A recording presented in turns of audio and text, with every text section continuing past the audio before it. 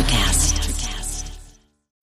When you need mealtime inspiration, it's worth shopping Kroger, where you'll find over 30,000 mouth-watering choices that excite your inner foodie. And no matter what tasty choice you make, you'll enjoy our everyday low prices, plus extra ways to save, like digital coupons worth over $600 each week. You can also save up to $1 off per gallon at the pump with fuel points. More savings and more inspiring flavors make shopping Kroger worth it every time. Kroger, fresh for everyone. Fuel restrictions apply. Another day is here, and you're ready for it. What to wear? Check. Breakfast, lunch, and dinner? Check. Planning for what's next and how to save for it? That's where Bank of America can help. For your financial to-dos, Bank of America has experts ready to help get you closer to your goals. Get started at one of our local financial centers or 24/7 in our mobile banking app. Find a location near you at bankofamerica.com/talktous. What would you like the power to do? Mobile banking requires downloading the app and is only available for select devices. Message and data rates may apply. Bank of America N.A., member FDIC. Well, hello, friends, and welcome to episode 110 of the Burden of Command podcast. I'm your host, Earl Breon. Today's guest is Dr. Paul Napper. Paul is a leading psychology expert and executive coach. After launching his career on Wall Street, he founded Performance Psychology, a Boston-based management psychology consultancy firm, in 1998. Today, he helps leaders and senior teams at Fortune 500 companies, financial firms, nonprofits, universities, and startups increase their effectiveness by strengthening their agency. During the pandemic, he has been advising global organizations on how to stay grounded, healthy, and profitable. Now, he has a co-author for his book, The Power of Agency, and that co-author's name is Dr. Anthony Rao. Anthony is a cognitive behavioral therapist. For over 20 years, he was a pediatric psychologist at Boston Children's Hospital and an instructor at Harvard Medical School. In 1998, he opened a specialized private practice, and he's been a featured expert in documentaries and appears regularly as an expert commentator. Now, again, we're just going to be talking to Dr. Napper today about their book, The Power of Agency, the 7 Principles to Conquer Obstacles, Make Effective Decisions, and Create Life on Your Own Terms. Now, what I love about this is they tackle a term that a lot of people use today, but not a lot of people really know what it means, and that's agency.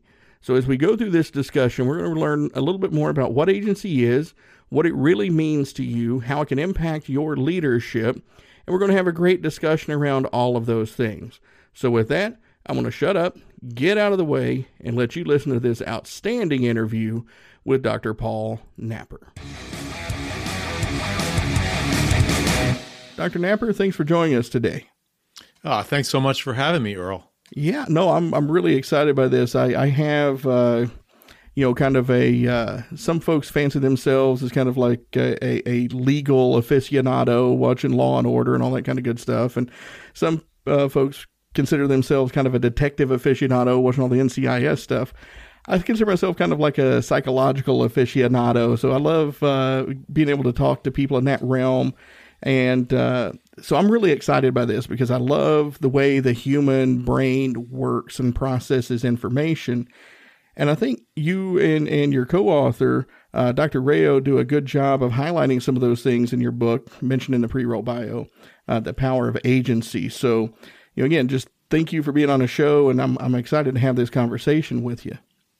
Well, thanks. I'm looking forward to it myself. Well, I'll tell you what, from that standpoint, let me go ahead and start you off with the very first question I ask all my guests. For somebody like you, when you hear the phrase burden of command, what does that mean to you?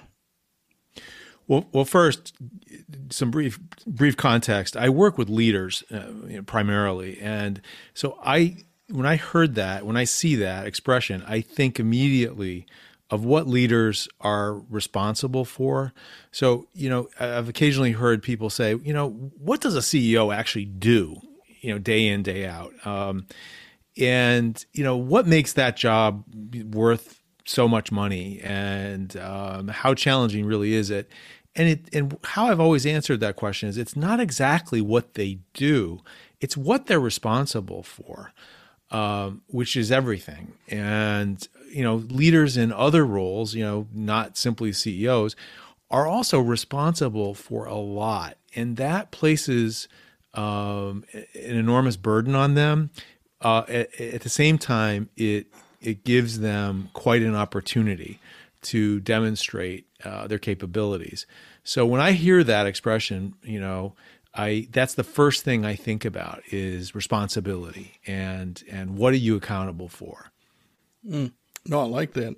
I like that a lot because it's true. As you rise through those ranks, it becomes less about doing the thing and more about making sure the thing gets done and the people doing it are being taken care of, right?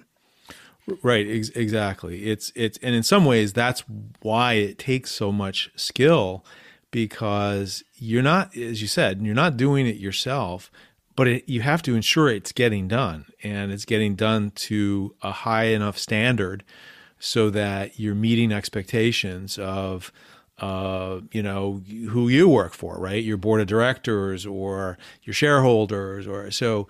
It's not just what you do, but literally what you're responsible for, and that's what makes the job so very challenging. Yeah, no, definitely. Well, as I mentioned before, you were co-author of a book with your friend Dr. Anthony Rayo, and it's titled "The Power of Agency: The 7 Principles to Conquer Obstacles, Make Effective Decisions, and Create a Life on Your Own Terms." Now, there's a word in there that gets used a lot, and it's getting used a lot more lately, and that's agency. And in my experiences, not a lot of people are really comfortable with understanding what agency truly is. So let's start there so we have kind of a common starting place. What is agency? It's a great place to start. Agency, and as you pointed out, Earl, you're seeing the word agency a lot more frequently and hearing it much more, and that's for a very particular reason. Agency is our capacity as humans to make sense of our situation and make decisions and act on those decisions. So it's essentially our agency that allows us to make choices that bring about what it is we're trying to do in our lives, whether that's advance in our careers, whether that's lead a business and make the business successful, whether that's about setting up a life that is meaningful and a family, whatever it is that you are interested in and you value. And you want to create in your life, it is your agency, your personal agency, which is the thing that's operating behind the scenes inside of you that allows you to actually bring that to life and create it. So it sounds to me like before you can get started down that path of taking control of your agency and making those decisions like what you were talking about, it requires a fairly high level of introspection so you can understand who you are to be able to take agency, right? Well, what it requires, that's a good way to describe it. But what agency does require, we've found through doing some research on this and talking to a wide variety of people who have high levels of agency, is that for us as people to have a healthy level of agency, certain things need to be true. Certain things need to be in balance and present within us. And so my colleague and I are both psychologists. We both have decades of experience helping people to realize their life goals. And in studying this situation, why we came to study this situation is that in the United States, what a lot of people aren't aware of is that we have been over the past few decades experiencing a real crisis in levels of anxiety. And this has been bubbling up and to the surface for, as I said, for several decades. We wanted to understand, why are people so anxious in the United States? What is it that's driving that? I mean, we literally have 20% of the U.S. population adult population being diagnosed with an anxiety disorder. That's pretty much an epidemic in its own right. So we found that what is driving a lot of this is a struggle to adapt to a world that is changing very rapidly on a number of fronts. And so we frame this situation really as, in many ways, an adaptive crisis, and you can frame it in a more positive way and say it's an adaptive challenge, because it certainly is, and we grow and develop through coping with adversity as people. So agency comes into play because it is our level of personal agency that allows us to adapt to whatever situation we find ourselves in.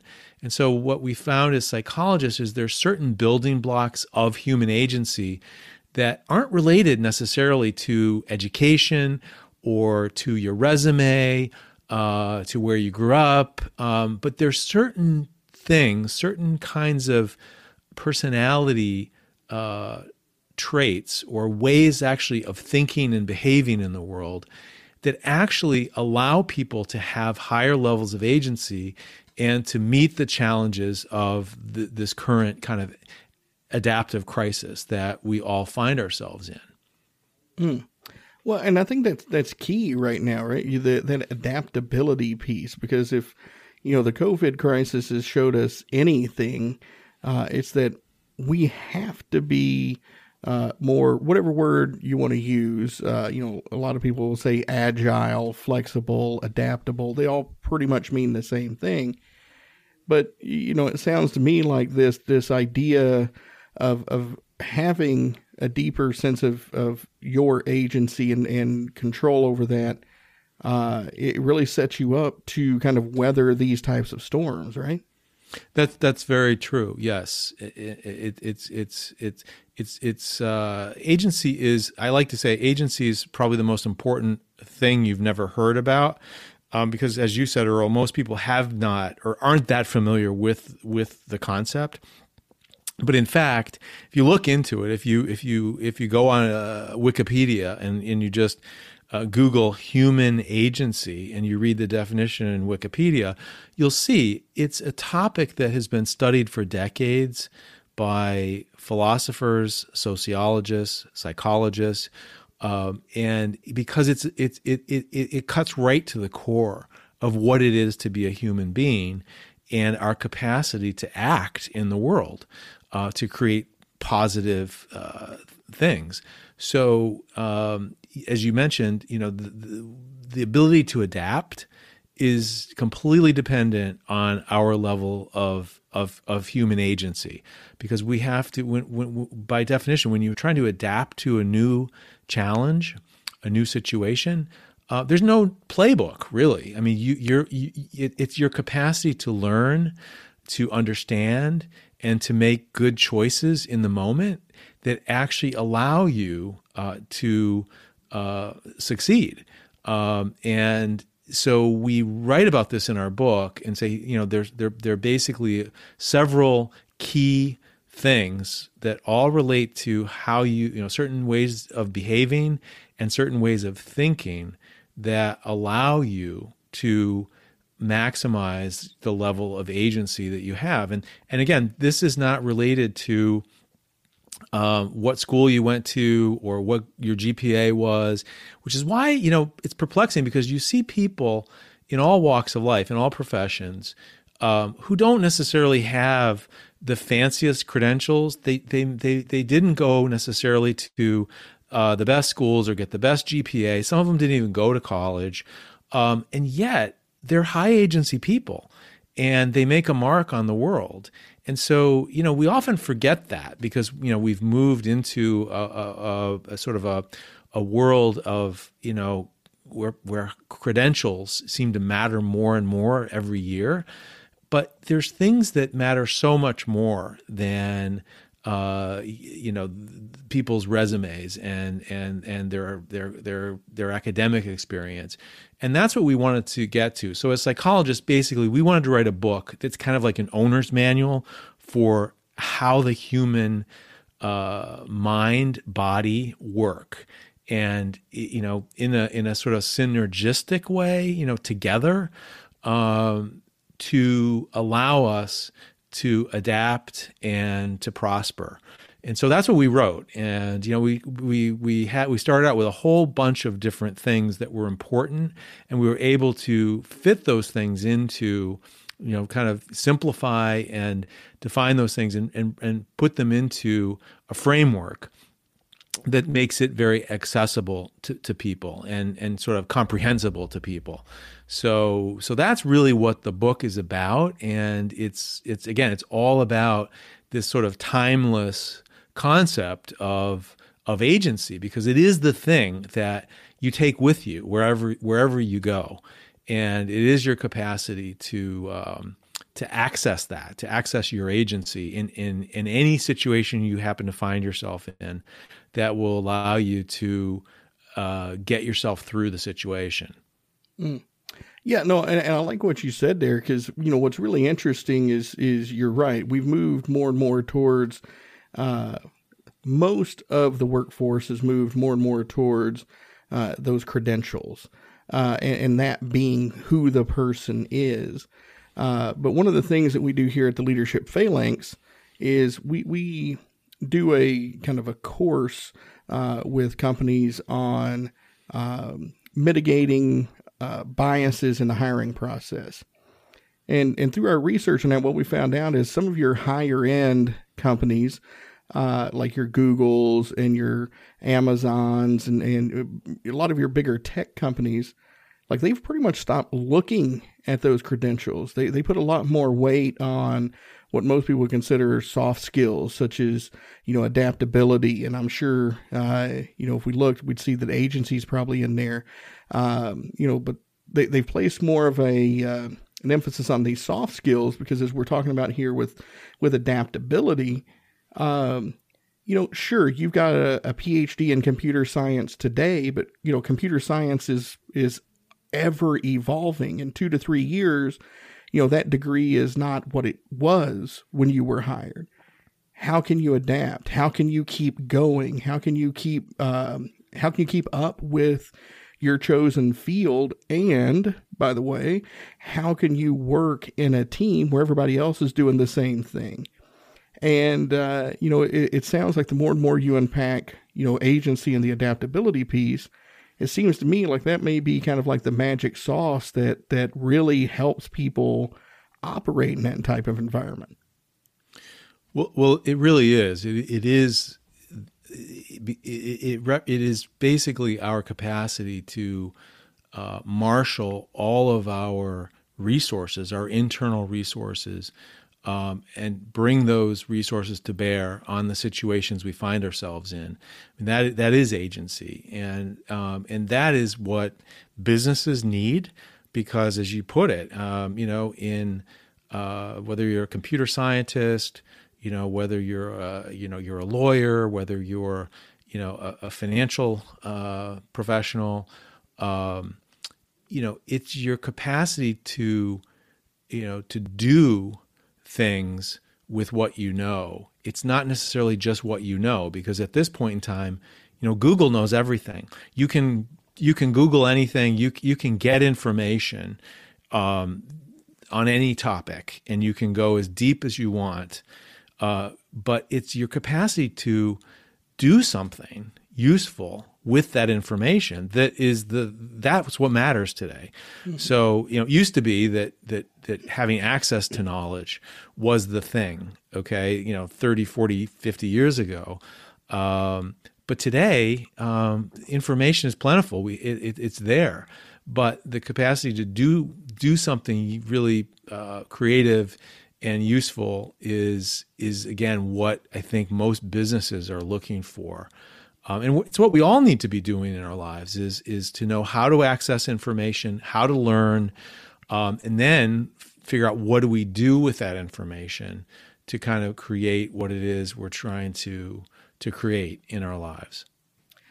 Well, yeah, and I really hope that that's kind of the silver lining to this COVID crisis is, And I don't know if you all ran into this same thing, but again, doing what we do, one of the biggest obstacles to change and adaptability in an organization is that, well, this is the way we've always done it mindset. Well, COVID really blew that away, right? Nobody can sit back and say, well, we can't telework. We can't do this. We can't do that because this is the way we've always done it.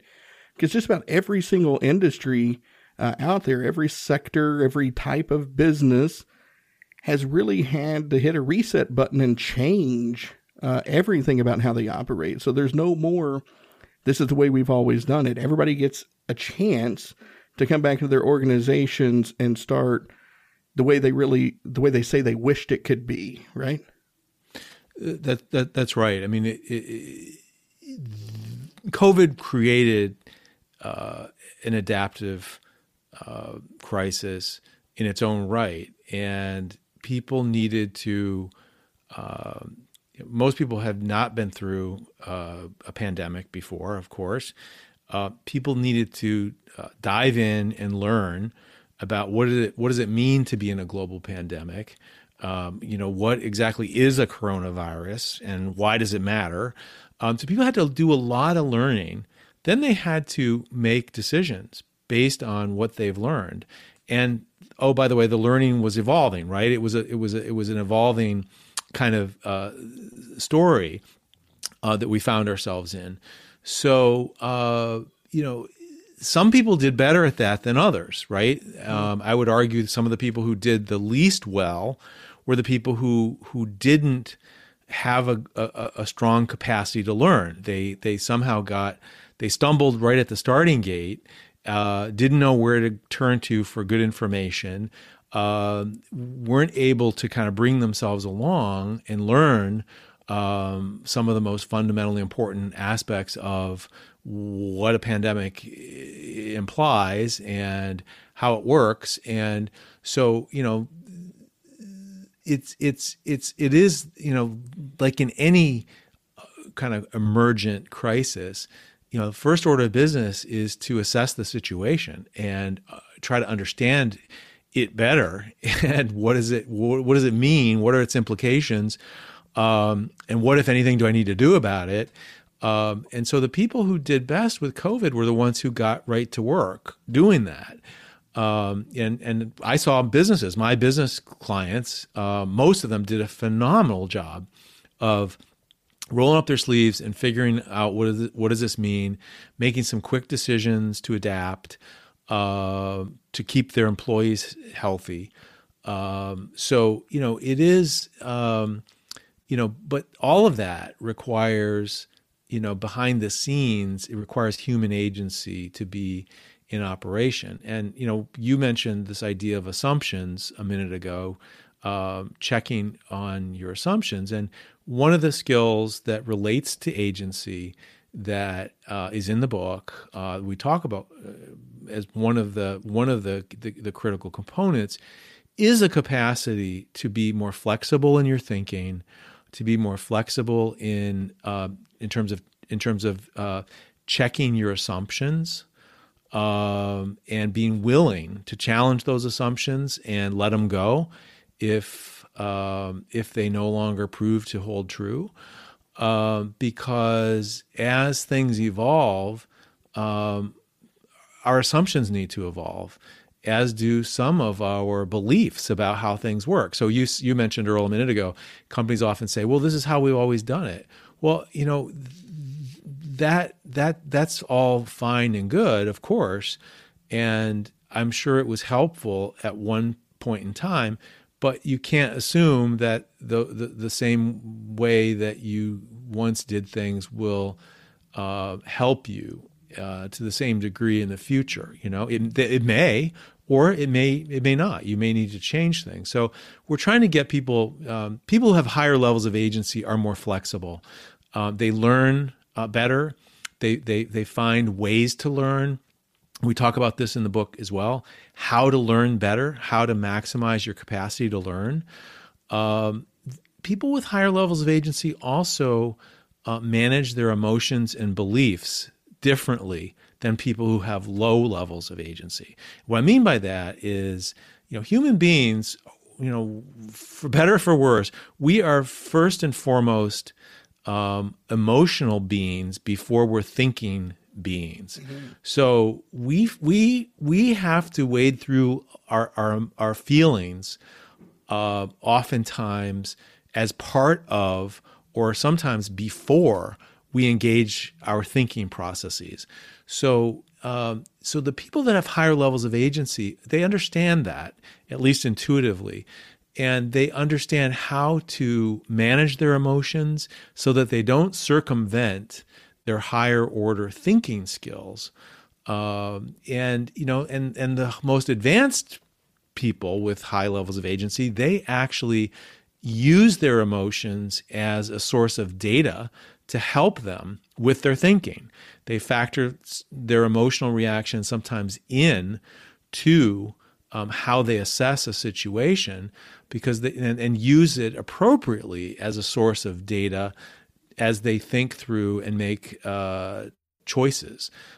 So people who are led around too much by their emotions, oftentimes, these days, given the complexity of the challenges we face, people who don't manage their emotions well, oftentimes don't make the best choices.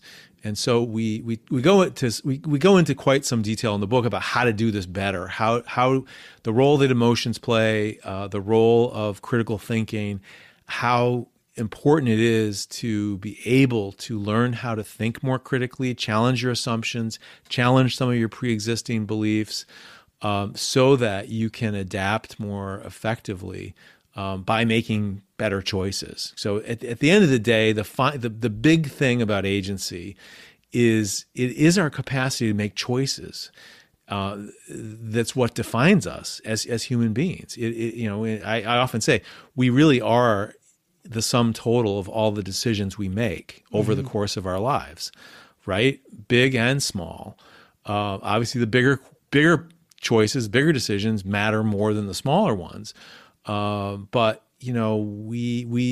our capacity to make decisions is oftentimes not really zeroed in on enough. I think as people, because at the end of the day, we all have to make decisions, and how we do that is incredibly important, especially, if the decision itself is an important high stakes decision.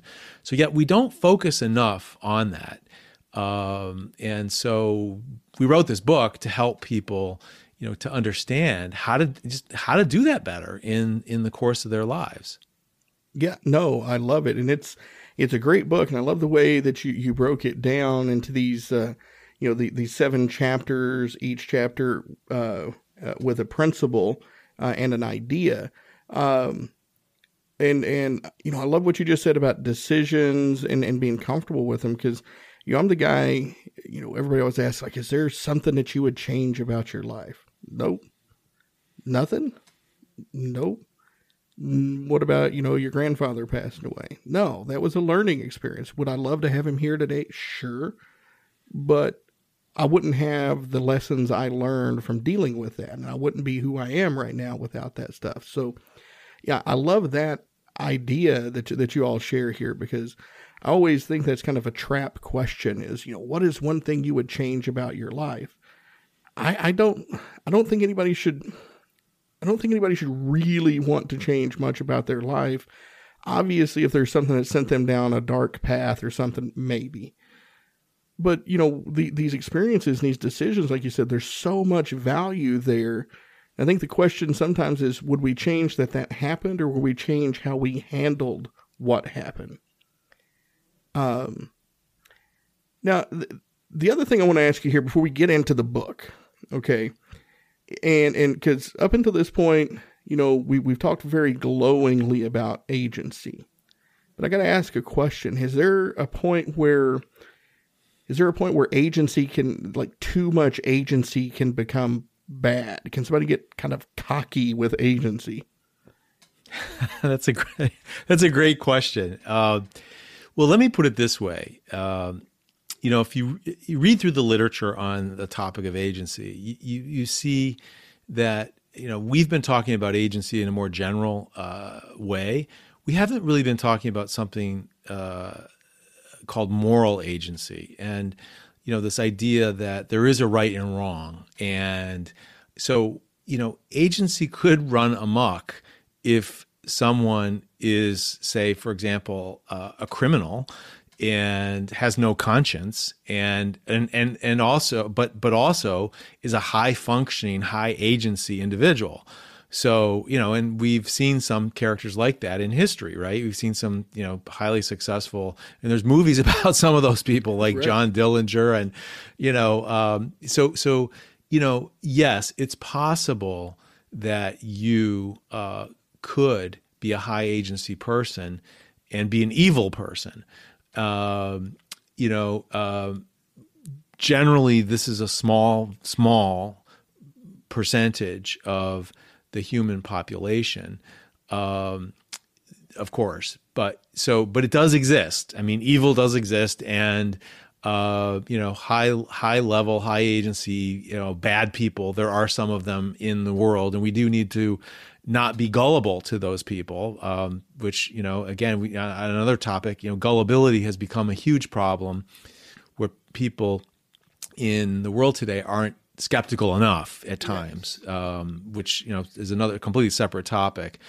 But so it is important if you are a high agency person to have a reasonable amount of skepticism and question things, because there are, and we talk about this actually in the book. There's a section in the book where we talk about people who, con artists who are very persuasive and are very charismatic, and they can talk you into doing things that you otherwise wouldn't do, things that are probably not a good idea.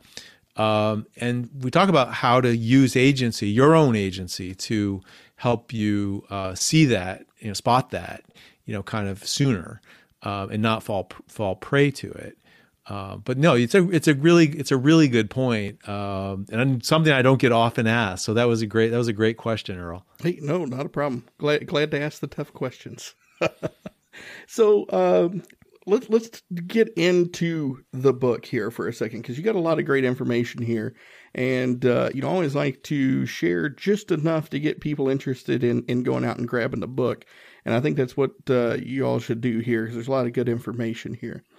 But the first principle, you will, is in chapter 1, a clear head, and the principle is control stimuli. Talk about that for a second. Yeah, absolutely. So the very first agency principle we call control stimuli, as you said. The capacity to control stimuli directly relates to your ability to minimize distraction in your life and to maximize focus. We live in a world of unending information, unending stimuli. There is so much to distract us, so much stimulation out there, and it's a great thing. I mean, I don't get me wrong. I love being exposed to new things, and but we do need to not overstimulate our brains, because our brains don't function best when they are in a scattered, overstimulated, distracted state. So we need to learn how to just monitor and control the amount of stimuli that we allow to enter into our brains if we want our brains to function optimally. So, and a lot of people, this is an issue for a lot of people these days. They get themselves really worn out by overstimulating their brain. And part of that is one way to guard against it is simply to have a little more, have some downtime, some technology-free downtime in your life, where you are taking a walk and you're thinking about things, you're reflecting on things, or you're simply sitting by yourself reflecting on situations. The capacity to reflect, to just have time where you're not doing anything, is a really useful thing to incorporate into your life. And people who are making high stakes decisions, senior level leaders, oftentimes tell me that this is one of their greatest challenges, is simply to, take some time out to reflect on what they're thinking, what they're feeling, what they're dealing with, because oftentimes when they do that, some of their best ideas occur. So for all of us, we just, again, I don't need to belabor the point. I think it's pretty self-explanatory. We talk a lot about how to do this. And but we talk about, there's a lot of junk information, obviously. And it's kind of akin, I look at it as kind of akin to junk food. Yeah. If you feed yourself too much junk food, you're going to feel horrible and your energy level is going to be affected. Your mood will be affected. Everything will be affected. But at the same token, if you're indiscriminate in sort of the amount of information you take in, and you're bringing a lot of junk information into your brain, it's also going to interfere with your brain functioning optimally. So this very first principle is we call control stimuli. Yeah. Well, no, as you were talking there, it hit me, because you're talking about when people finally do kind of give themselves that downtime. That's usually when they have their best ideas. Well, that's what I've read is kind of why, the kind of stereotypical, I have my best ideas when I'm in the shower or when I'm taking a bath or, whatever your mode of cleanliness is. It's kind of the same thing there, right? You're giving yourself that reflective time, mainly because you have to, because if you believe in hygiene, you got to take the time to clean yourself. But you also, and sadly, technology is starting to invade this space now too, but you kind of have to disconnect to get that task done. And people tend to have better ideas in the shower, right? Well, it's exactly right. There's one chapter in the book that relates to one of the agency principles, which we call check your intuition. And intuition is a very human thing.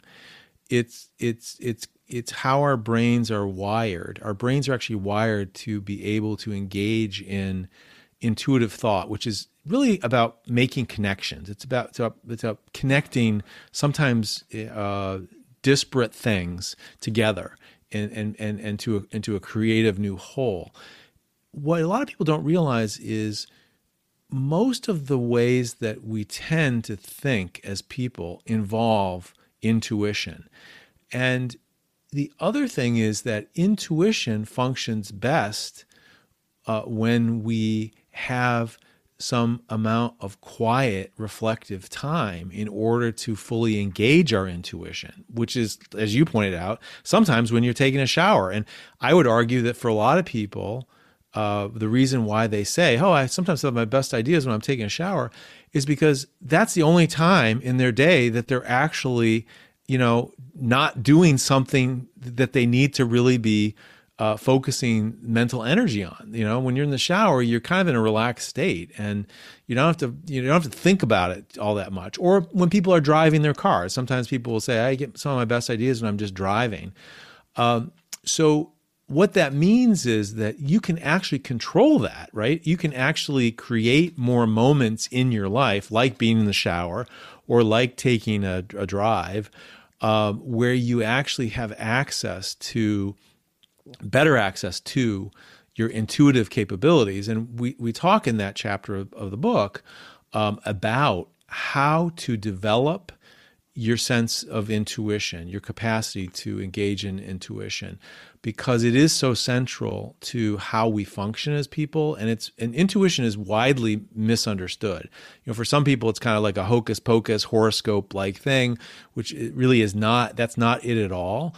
There's several different types of intuition, and each type has its uses, and each type can be learned and developed more fully to help in your decision making. And for a lot of people, that's a huge insight when they understand how intuition works, how to develop it more, because it actually does improve the quality of your decision making. And it relates pretty directly to the first principle about controlling stimuli. Because if you literally are exposing yourself, bombarding your brain with stimuli 24/7, your intuitive capability is going to be interrupted. And that's going to show up in the quality of your decision making. Yeah, definitely. And so, yeah, so I like that, and people listening, I'll go ahead and just put it, you got doctor's orders here. Go find ways to unplug and relax and let your intuition run wild and see what happens. But kind of on that same note here, what I like is, 'cause I'm a big fan of the Stoics. And so I love number 5. The chapter title is Stable and Grounded, and the principle is manage your emotions and beliefs.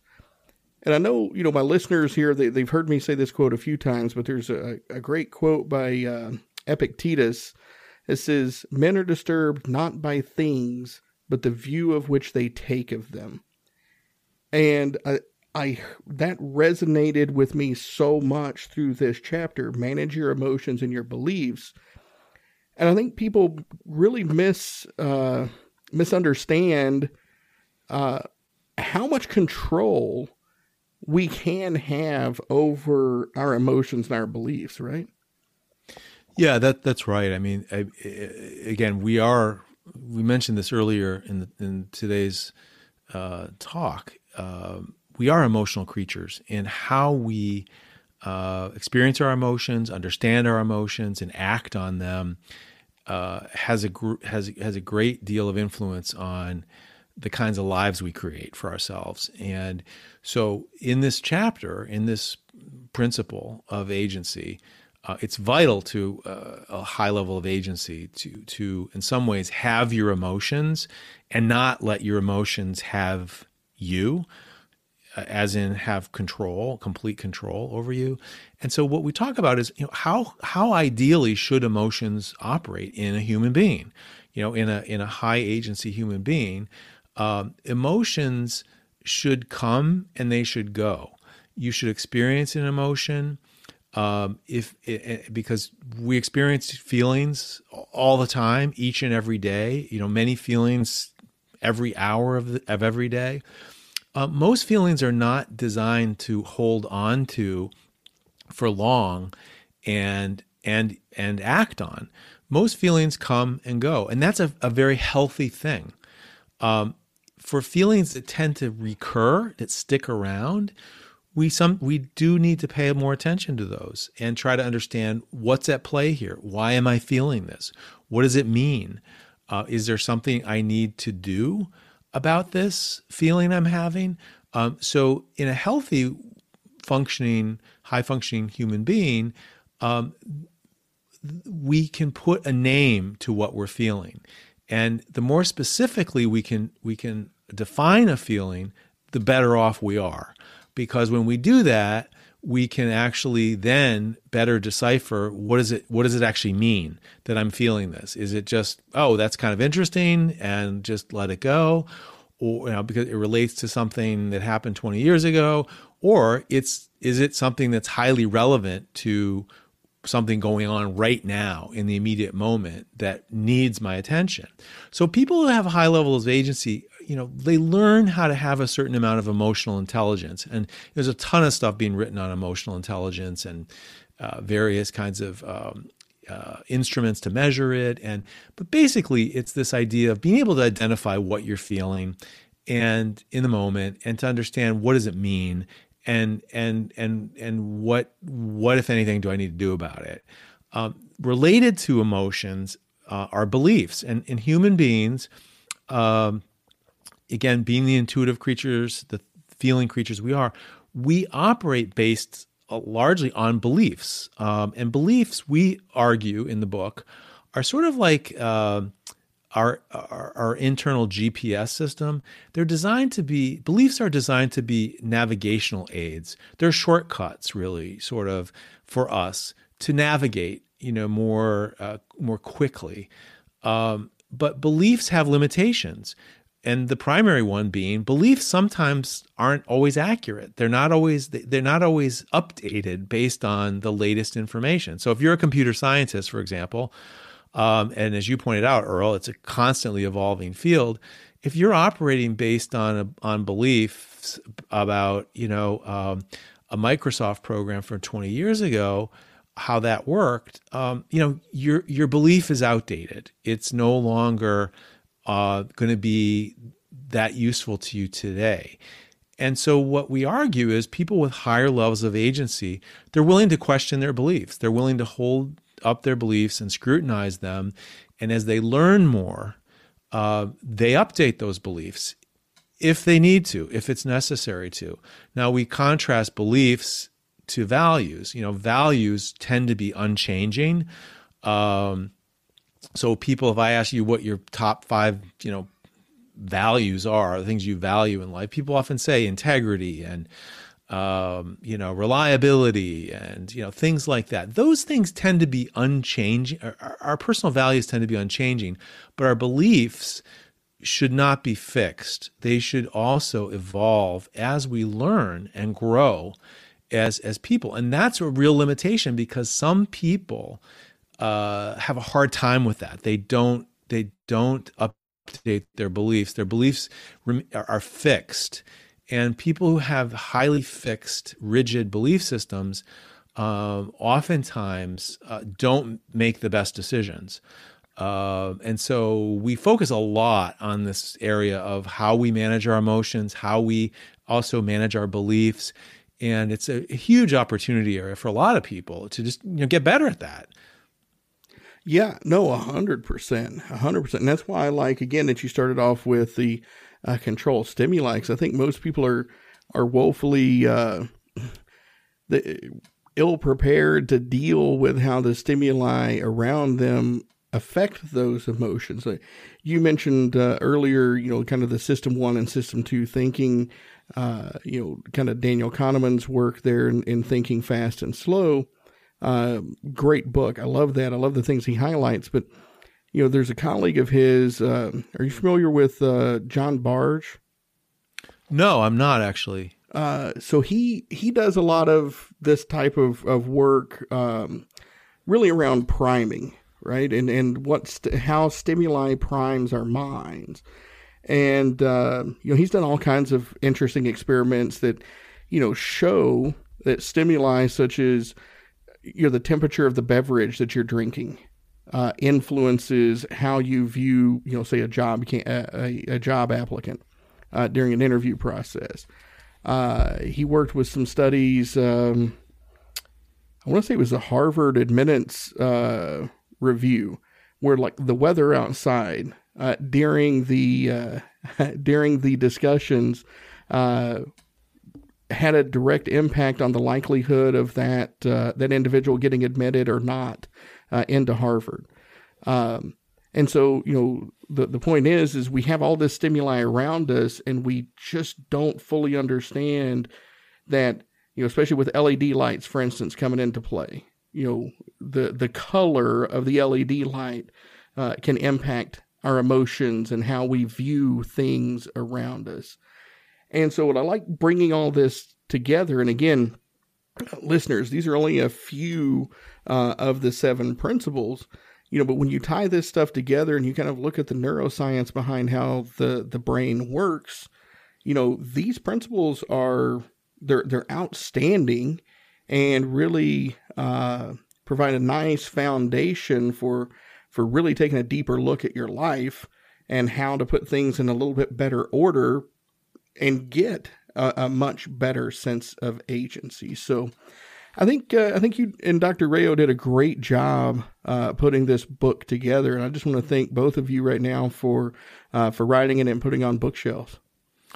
Oh, well, thanks so much for saying that, Earl. It was really a lot of fun writing the book, and again, we set out to write a book that we thought would be kind of an owner's manual for human beings in the 21st century to help people to adapt to what lies ahead, because we're just getting started in this century, and the challenges that we will face as people, whether in business, whether in science, whether in medicine, whatever field you work in, or simply as human beings how we live, we're going to be faced with other adaptive crises during this century. So the COVID pandemic was just, kind of for openers. And we want to arm people with a high level of human agency to help them adapt in the 21st century and beyond, because it is our capacity to adapt that will ensure our health and ongoing prosperity as people. I agree 100%. Well, Paul, we've been talking here for about 48 minutes or so, it looks like. And this has been an outstanding conversation. I really appreciate you being a guest on the show. But before we work to close out, is there anything that we didn't get a chance to cover that you really want to leave the listeners with? Well, there's a ton of things, and I'll just reference something you mentioned a moment ago on priming, which relates to the area of human bias. And the bottom line is we all could be better decision makers, and if we work on it, and we all can. We actually can learn a great deal about how to eliminate many of the common kinds of biases that have affected human beings, over the centuries. So, if you read this book on agency, you'll learn, how to keep your mind and your body in good running condition so that, you make better quality decisions and are able to create whatever it is you're trying to create in your life. So I'll just leave you with that positive thought. And I want to thank you, Earl, for having me. And you can learn more about the book on powerofagency.com is our website. You can learn a lot more about some of the various principles there. There's a very mini test you can take as well. So again, thanks so much, Earl, for having me and for asking such great questions today. No, I appreciate it. And, listeners, again, The Power of Agency, the 7 principles to conquer obstacles, make effective decisions, and create a life on your own terms, by my guest, Dr. Paul Napper, and his friend, Dr. Anthony Rayo. Again, thank you for giving out the website there. I'll make sure I get that in the show notes so folks can find things easier. Is that a good way for them to get a hold of you fine gentlemen? Should they want you to come work in their organization, come speak at a gig? Is that a good place for them to find out? Absolutely. Yeah, that's a great place. Yeah, they can reach us through our website. Okay. Outstanding. Folks, go grab a copy of this book. I promise it's going to help you. It's going to help your organizations. And it's going to help with the adaptability. We talked about all that. It's going to help with decision making. And it's going to be a great reference. So get yourself a copy and visit the website. Like I said, we'll have that in the links. And again, thank you for spending the time this afternoon with myself and my listeners, Dr. Napper. Well, thanks so much for having me, Earl. I really enjoyed it. Me as well. I loved it. I think we could probably, I kind of geek out over the neuroscience stuff, so we could have probably done another 2 hours on that, but we'll close it down for now. How's that sound? Sounds great. All right. Thank you so much again. Yes, sir. And listeners, thank you for being with us. I really appreciate it.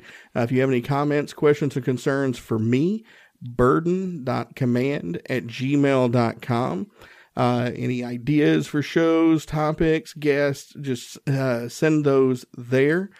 Keep sharing, rating, reviewing, and doing all of those things for the podcast to help it keep growing. I really appreciate y'all doing what you've done so far. Just keep that magic rolling. And with that, I look forward to speaking with y'all again in the next episode. Hey guys, it's Miriam Love here, and I want to share something very special with you. Check out my new release, All In, the Spanish remixes, out now on Electric House Records. And always remember, be love, share love, all love.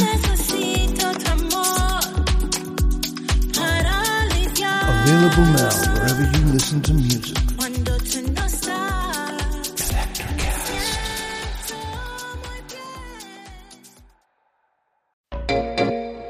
Hey there, fabulous souls. I'm Stephanie Baklaan. And I'm Eden Alpert. And we're the hosts of the brand new podcast, Unapologetically Fab. Get ready to join us on an amazing and real journey as we dive into life after 40 and own it.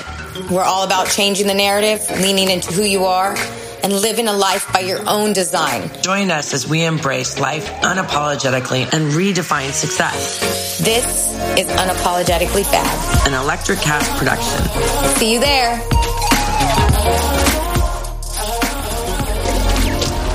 Electric Cast.